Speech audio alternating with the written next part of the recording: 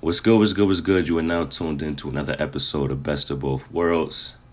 I'm back. I have a very special guest with me, but before I introduce my guest, I want to shout out my Black-owned, Black-created businesses. First, and like always, Neighborhood Scholar. Their Instagram is at neighborhoodscholar.com, sorry about that, at Neighborhood Scholar, and their website is www.neighborhoodscholar.com. The next business I want to shout out is Juice on Purpose. Juice on Purpose, they have all natural juices, very healthy juices for those who work out, for those who want to change their lifestyles. Definitely check them out. Their Instagram is juice_on_purpose. Check them out. Shout out Sade. You've been recommended. So hopefully this gives you some buzz and hopefully people check you out. This episode is going to be a very special episode, highly anticipated. I should have did this episode a long time ago. Long time ago. But, you know, things happen and we're here now. So that's all that matters. The guest I have with me is someone who is not only an inspiration to me, but an inspiration to many Black and brown, intelligent young women in America. People who go against the odds and go against the statistics. People who battle trauma early and battle obstacles early in life and still overcome and find a way to do things that are not normally done where they come from. The guest I have with me today is a Black, intelligent scientist. Did I say woman scientist? Keda Brock, how you doing, man? Go ahead and introduce yourself. Let the people know who you are, man. Hi. Thanks for that intro, Isaiah. You made me feel very important. But I am Keda Brock. Like Isaiah said, I'm a Black female scientist. I currently work as a product support scientist for a medical device company. And I have a background in biology and molecular biology. In addition, I also run my own businesses that focus on motivating and inspiring young Black and brown, not just women, but boys too. But, you know, I'm a woman, so I got to be down with my females. So we create programs that are designed to get Black and brown girls and boys into STEM fields, not just get into them, but to actually stay in them. So that's who I am. Why did you feel it was important to target Black and brown students, or Black and brown youth, to encourage them to be scientists? Why did you think that was important? Well, one thing about me, so I am actually biracial. So my mom's side of the family, they are Sicilian, and then my dad's side is Black. But, you know, one drop, you're Black, right? So when I was growing up, I always kind of felt like I was missing something. I always wanted to, I was really interested in science. I wanted to be a dentist, but I'm the first person to go to college in my family. And so kind of dealing with that. And then when I did get to college and I realized that there were a lot of people who looked like me, because I went to a PWI, primarily white institution, instead of where I should have gone, like Isaiah, to a college like A&T. But when you don't know and you go to a PWI, it's very lonely. It can be very discouraging. Sometimes you feel like, all right, well, maybe this just isn't the right field for me because there's nobody here who looks like me. So it can be lonely. And I think a lot of times when you come from my background where education wasn't really valued and I didn't have a lot of high self-esteem, it's easy to say, well, you know what, I'm not good enough for this. Let me just forget about it. So when I created Systemic, I wanted to target people girls and boys who might be in the same situation. They feel like I felt, but there's no one who looks like them inspiring them. So that's really where it came from. Just wanting to, if I can, help another young person who may have been going through the same things that I went through, kind of navigate through that and feel and know that you can do it. Right. What does that sense of loneliness feel like now? Like, do you still have that? And, like, if you can explain the best of details, like, what is that feeling like? Yeah. So I do still feel that. And it's funny because I think that, I guess, like, earlier on in my career, I'm not going to say how old I am, but I've been in this game for a little while, like about 15 years. So I think that at first I don't know if I would say that I just kind of suppressed the lonely feeling.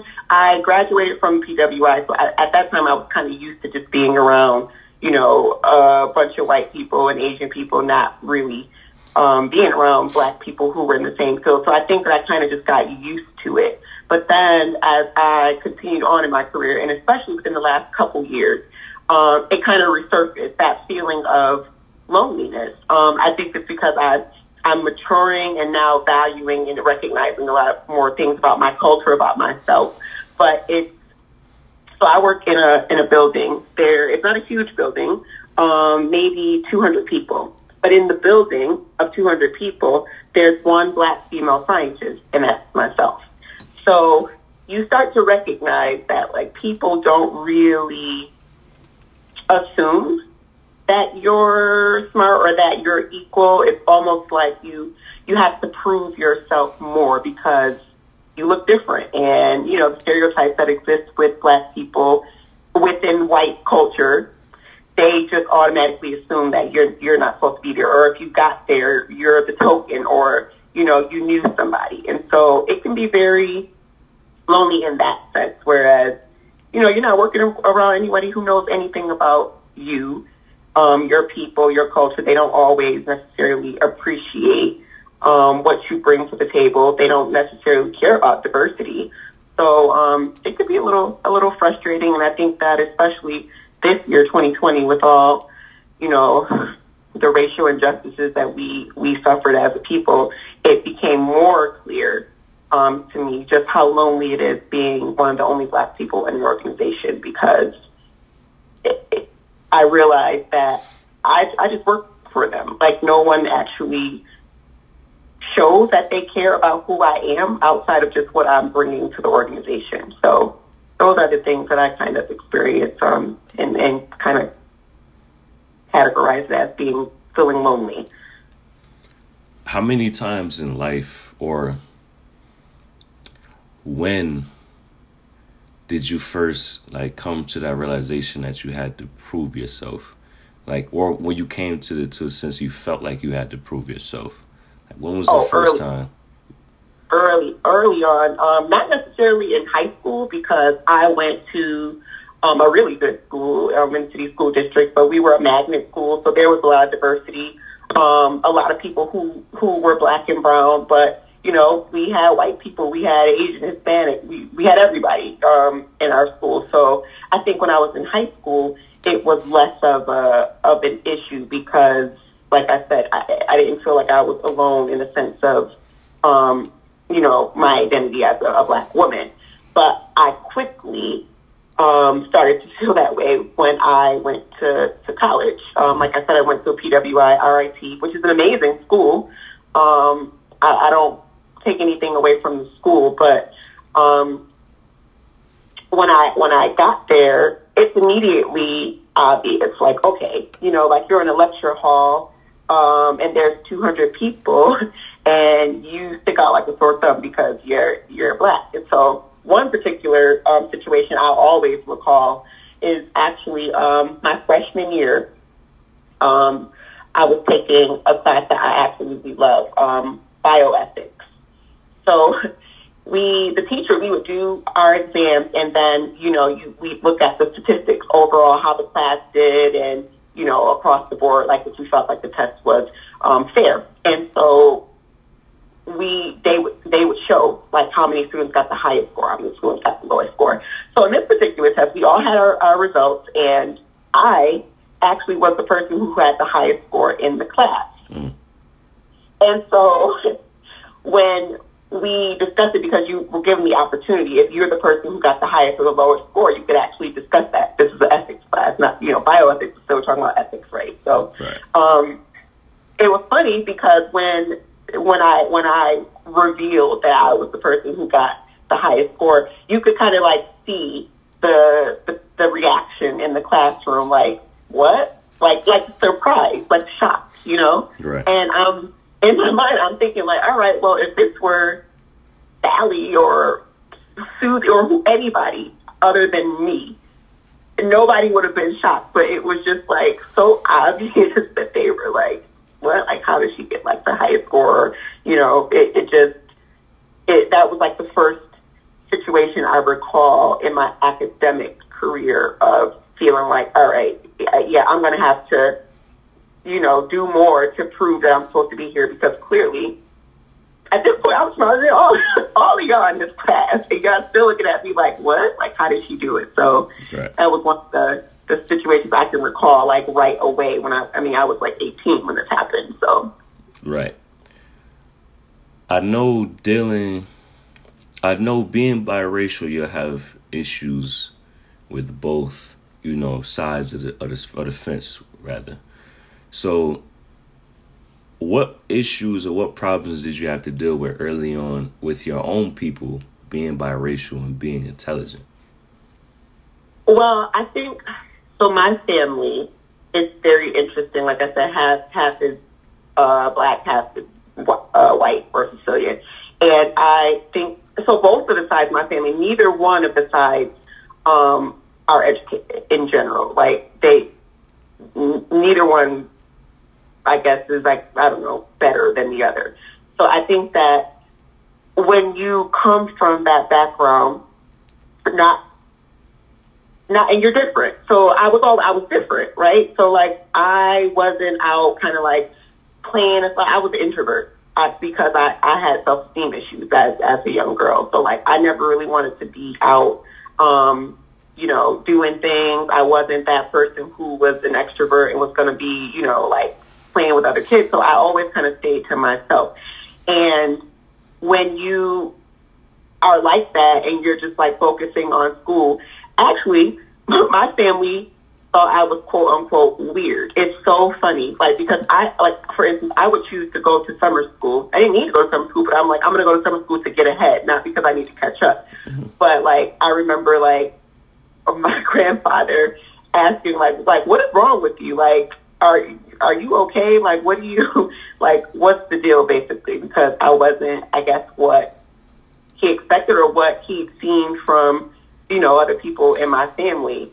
So I think that sometimes when you're in that environment when you're different, people kind of make it out to be a negative thing, where obviously it wasn't negative, it was positive. I was focusing on, being educated, but you kind of sometimes treat it or made to feel like, all right, well, what's wrong with you? Like, why are you sitting in the room reading that book when you could be out at the party or doing, other things?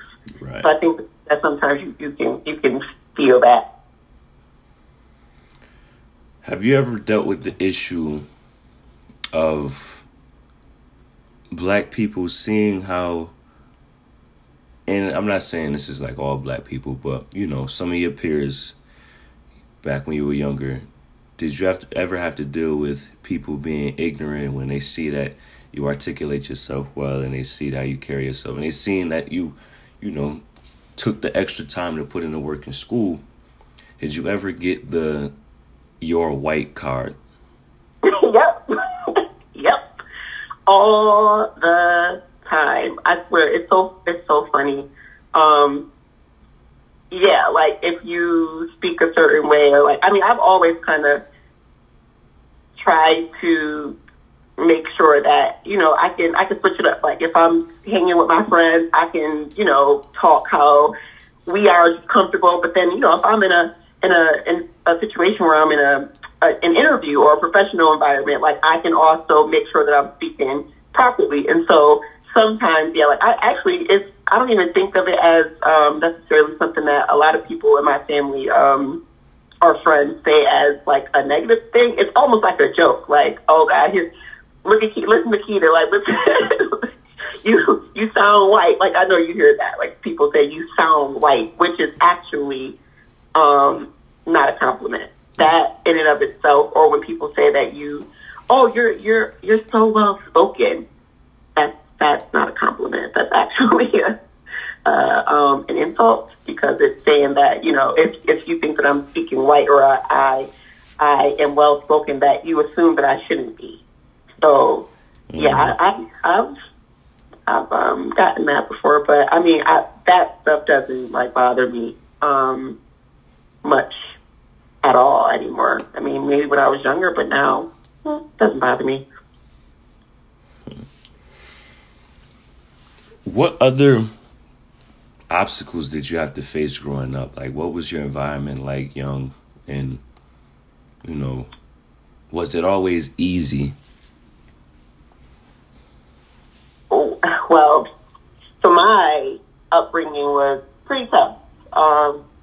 Pretty tough.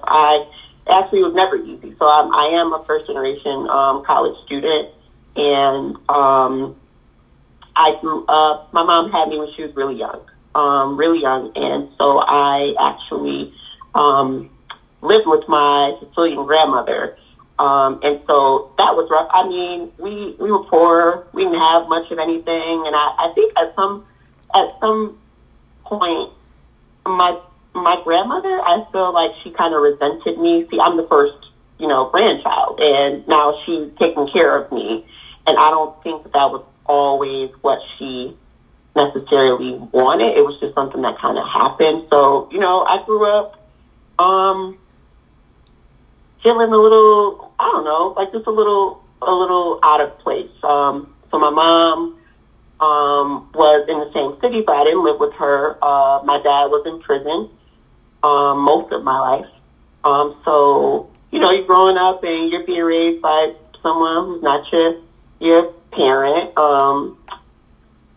And it's tough. I think that those things kind of, they led to a lot of self-esteem issues that I developed over the years as a result, just kind of something, missing in your life.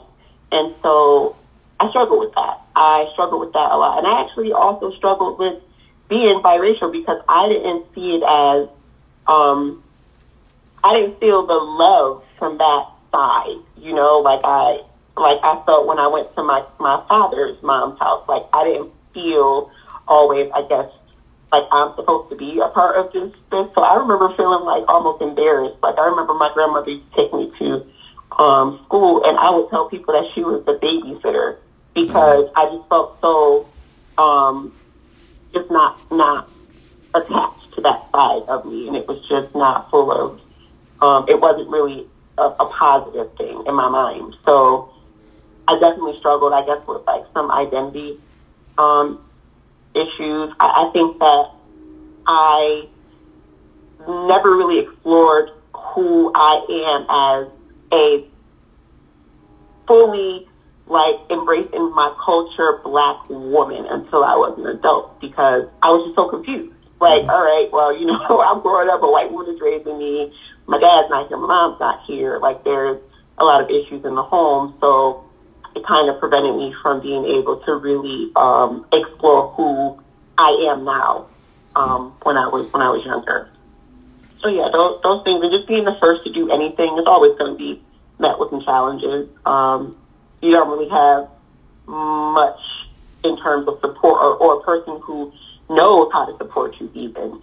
Because my grandmother, my father's mom, she was very supportive, but she hadn't done it before. I made a lot of mistakes because I didn't have anybody to kind of follow in their footsteps. So that's definitely a challenge that has to be overcome. So yeah, definitely some things coming up that were not so easy. Mm. Later in life, as an adult, what encouraged you to dig deep in looking into your background, like what caused you to want to figure out your identity, basically, like learn more?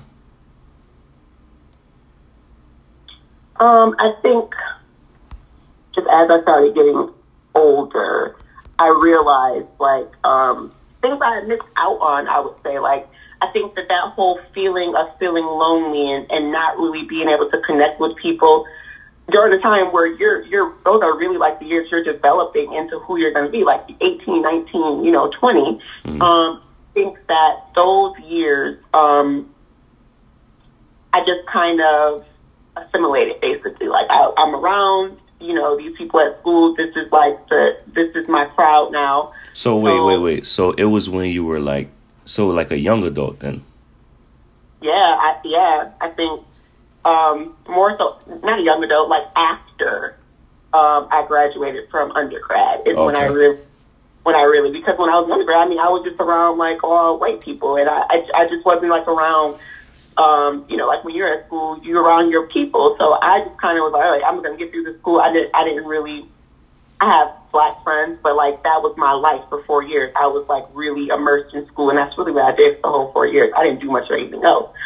So yeah, it was like after I graduated and realized, like, all of my friends are talking about their experiences, going to, black colleges and the things. I'm just like, I never experienced that. Like I don't have any references to talk about when, like, my friends are talking about, like getting their hair braided in the dorm room or like going to the parties and I didn't do any of that stuff when I was in college. So I'm like, I've missed out on a lot. I've missed out on a lot. So I really just like, started just listening and trying to figure out, all right, like based on what I've missed out on, what can I do now to really tap into and learn about and really realize who I am, like, and who I would have been, I guess, if I were like exposed to more,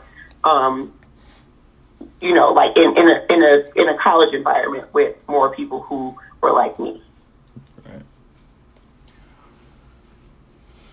What advice would you give any student or any young person from Rochester who may take the same route as you or may not? Like, what advice would you give to someone young coming out of Rochester that's like getting in that phase? Like, let's just say like a junior in high school where they're looking at colleges and getting ready to apply, and like, what advice would you give to them?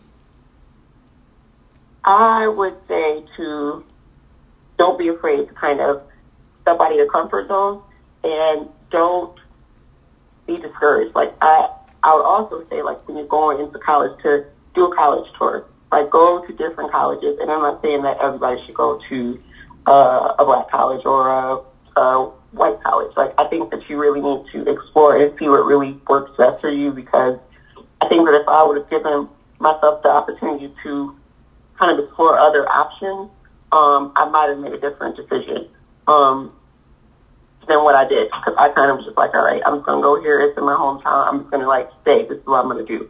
So I would say keep yourself open to all the options. Do your research, and then don't let anybody make you feel like you can't. I don't care if you want to be an astronaut or whatever. If it's in your mind, your heart to become anything, you can. It's hard coming from a small town like Rochester, but you have to know that there's a whole much larger world than what we see when we're in our hometown. And when you get out and you explore that, you realize that there's so many opportunities when you kind of just open your eyes to it. So just stay the course. Don't give up. Don't think that you can't. Don't think that you shouldn't. And just make sure you make educated decisions, like explore before you make a concrete decision about what you're going to do with your life. And if you make a choice that doesn't work out, you can always change that. That's the thing. Like, it's flexible. So you go to the wrong college, you transfer, and just be open to those things. Flexibility. Yeah, that's funny. I said the same, like kind of the same thing in my last podcast, and I was just saying, like, Rochesterians, like, if you have a chance to leave, you got a chance to go out and see what's outside of Rochester. Take the opportunity to do so. There's always gonna be. You just gotta look for it, you know, like for example, I didn't know too much about HBCUs, but one of my uncles was doing a tour, a HBCU tour on the East Coast, and I was just, you know, I wanted to go and see what it was about, or not the East Coast, in the DC area, DMV area, and I'm like, well, I don't know much about HBCUs, but it's a college tour. It'd be great for me to see, you know, what's out there and just experience that. And I think that's, you know, what really changed my mindset and changed how I saw college and what I thought about college and what I thought about leaving Rochester. It changed a lot.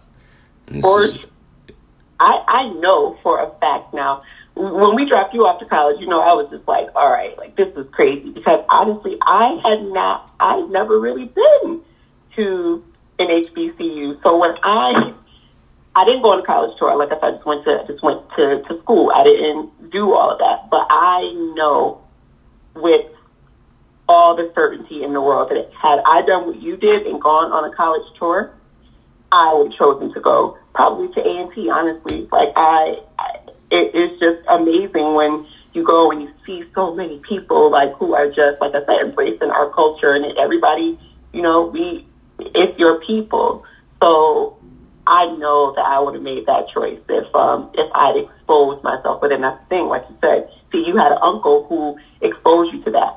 I didn't really have that. Like, I was just like, all right, well, I'm just going to go to school here. I'm going to stay in Rochester. And there's nothing wrong with staying in Rochester. Just make that clear. Like, RIT was an amazing school. Like, it was an amazing school. And I'm glad that if I was going to choose any school there, that I would have chosen that. But I think that my outlook on life and just who I am as a person would have been definitely broadened had I explored going to a black college with more of our people. So, right. Yeah. And I didn't mean to say, like, when I said, this is for the listeners, when I said, you know, my uncle was the one leading the tour, I you know, I wasn't the exception. The rest of the group were a bunch of kids who they were looking for opportunities to go visit colleges, and it didn't just fall in their lap like it did for me. I got lucky. And, you know, we know people, but there's a lot of organizations in Rochester that's looking at help, and there's a lot of great organizations that, you know, they have a lot of members in Rochester, whether it's, you know, the AKAs, the Alphas, the Qs. There's a bunch of people in Rochester that's looking to help and looking to give back. So it's really just reaching out and talking to people, looking for flyers, moving around, being in the right places at the right time too is a big thing too. And you may not always be lucky, but just try. Yeah, doing your own research. Like, a lot of it was my fault. Like, I was a black scholar. So, you know, the Urban League Black Scholar Program, like, the opportunities were there. I just didn't take them. You know, you're young and you're just being young. And nobody was telling me, like, all right, you should do this. So I just it was missed opportunity, because that program in and of itself gives you the tools and the resources that you need to go on a college tour. Right. That just reminded me too. Every year, and this is for the students, for the students that go to schools in the suburbs. There's the city schools, they may already be told this, but even if you're not, just listen. Every school year, there's 2 to 3 HBCU events at the Conventional Center, I want to say. Is the Cross Arena? No, not the Blue Cross Arena, but it's the Convention Center. The Convention Center downtown. There's every school year is 2 to 3 HBCU events where they bring a bunch of HBCUs to the Conventional Center, and you get a chance to talk to them. Some people get scholarships there and get accepted into the school on the spot. A lot of people get invited to tours. It's a great opportunity. And if your school doesn't tell you about it, be on the lookout, or look it up on Google. We got iPhones, like we got smartphones now. Like, look it up on Google and you'll see information about it. I'm pretty sure going to be altered because of COVID, but by next year it should be back. So be on the lookout for that, because that's a great opportunity to get a college tour and to see and meet, college representatives and talk and potentially get scholarships, because that's a big thing too. Scholarships are huge. Yes. Definitely get those scholarships. But that, I was going to say, like, when I was a black scholar, it's crazy. So I did crazy in high school. Like, I mean, amazing GPA when I graduated. Do you know I went to college? And the only scholarships I had were the ones that the college just gave me, like, because I was a minority student, basically. I literally did not apply for any scholarships. Can you believe that? Like, I should have gone to school for free, honestly. With my performance in high school, I should have gone to school for free. I should have had a full ride. I should have got scholarships, but I literally applied for no scholarships and went to a private college and just racked up tons of debt because I didn't educate myself. I mean, I didn't really understand the consequences of not, applying for scholarships. Because when you're 18, in most cases, when that's not something that you're talking about, you're like, whatever. You can't even imagine being 36 and having student loan debt. It's like that's a lifetime away. So, yeah, you need to get those scholarships, especially if you're a first generation college student. If you do super well in school, even if you don't, apply for scholarships, because that was a huge mistake that I made, and I'm paying for it literally and figuratively as an adult. So I got a question that just popped up.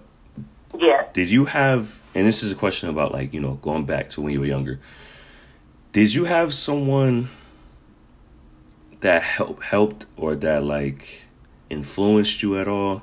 Like, I spoke to a lot of other guests and, asked about their backgrounds, and, like, in every interview there was someone who told them that it was possible, or who poured into them or mentored them or just influenced them. There was always, like, at least one person who was just like that seed of positivity. Did you have that growing up? Oh yeah. So, like, my grandmother on my dad's side, she was always like the person who poured into me and my sister. So, like, if nothing else, we always knew that, like, all right, we're going to go to grandma's house, like, we're going to feel good, like, it's going to be, a good time. So my grandmother had always, I lived with my grandmother when I was in high school. My dad's mom, I moved with her when I was in high school, and she always encouraged me and, motivated me in the way that she could, because, like I said, my grandmother hadn't gone to college at that time, so she always supported me how she could, how she knew how to, and she did get her associate's degree later on, but she was always motivating. And then she started out as my uncle's girlfriend, so I used to call her aunt. Call her my aunt. So Ebony Scott, yeah. She was a part of my life since I was young. When I would go to my grandma's house, like, she and my uncle, they were together. So I always saw her, kind of looked up to her. She was beautiful, just really well-mannered, sweet, giving, caring.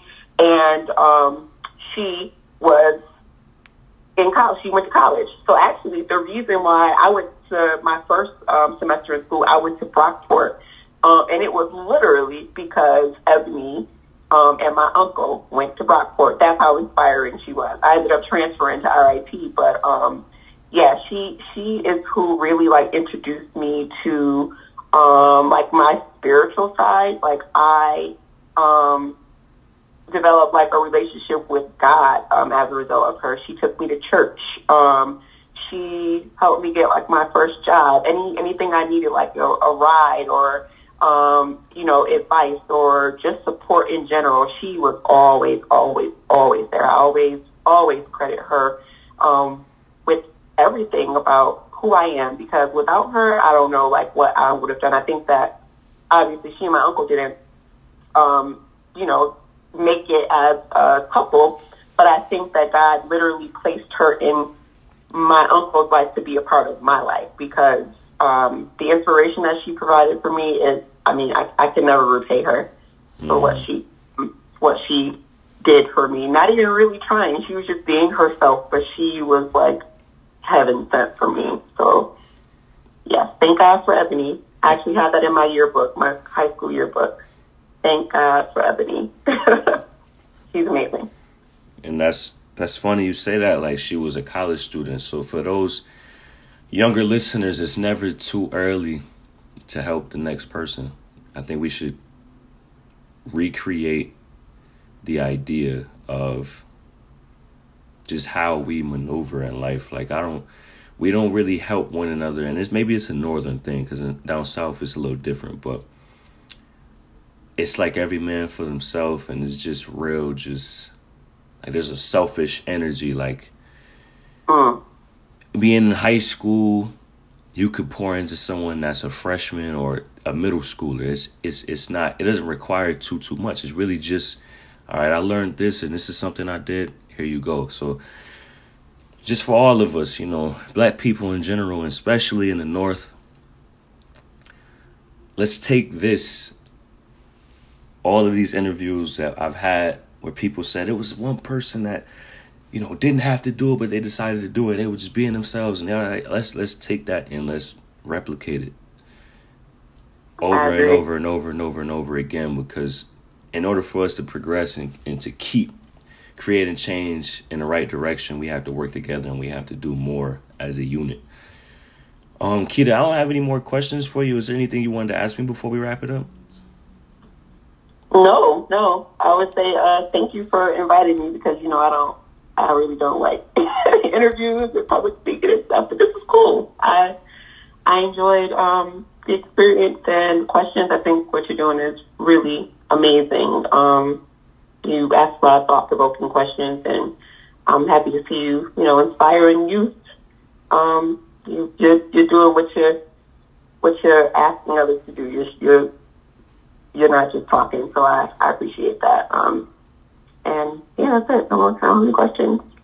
Yeah, thank you. Thank you for being a guest. Thank you for allowing me to, feature you on this episode. And I think it was really good. I appreciate it. Yep, appreciate you. All right. Love you. Bye. All right, that's another episode of Best of Both Worlds. If you like what you heard, go ahead and subscribe on Apple Podcasts, Google Podcasts, Spotify. Follow me on Instagram. My personal is ibrock88. The podcast Instagram is at Best of Both Worlds, spelled just like the title. Continue to spread the word, continue to show love, and I'm out.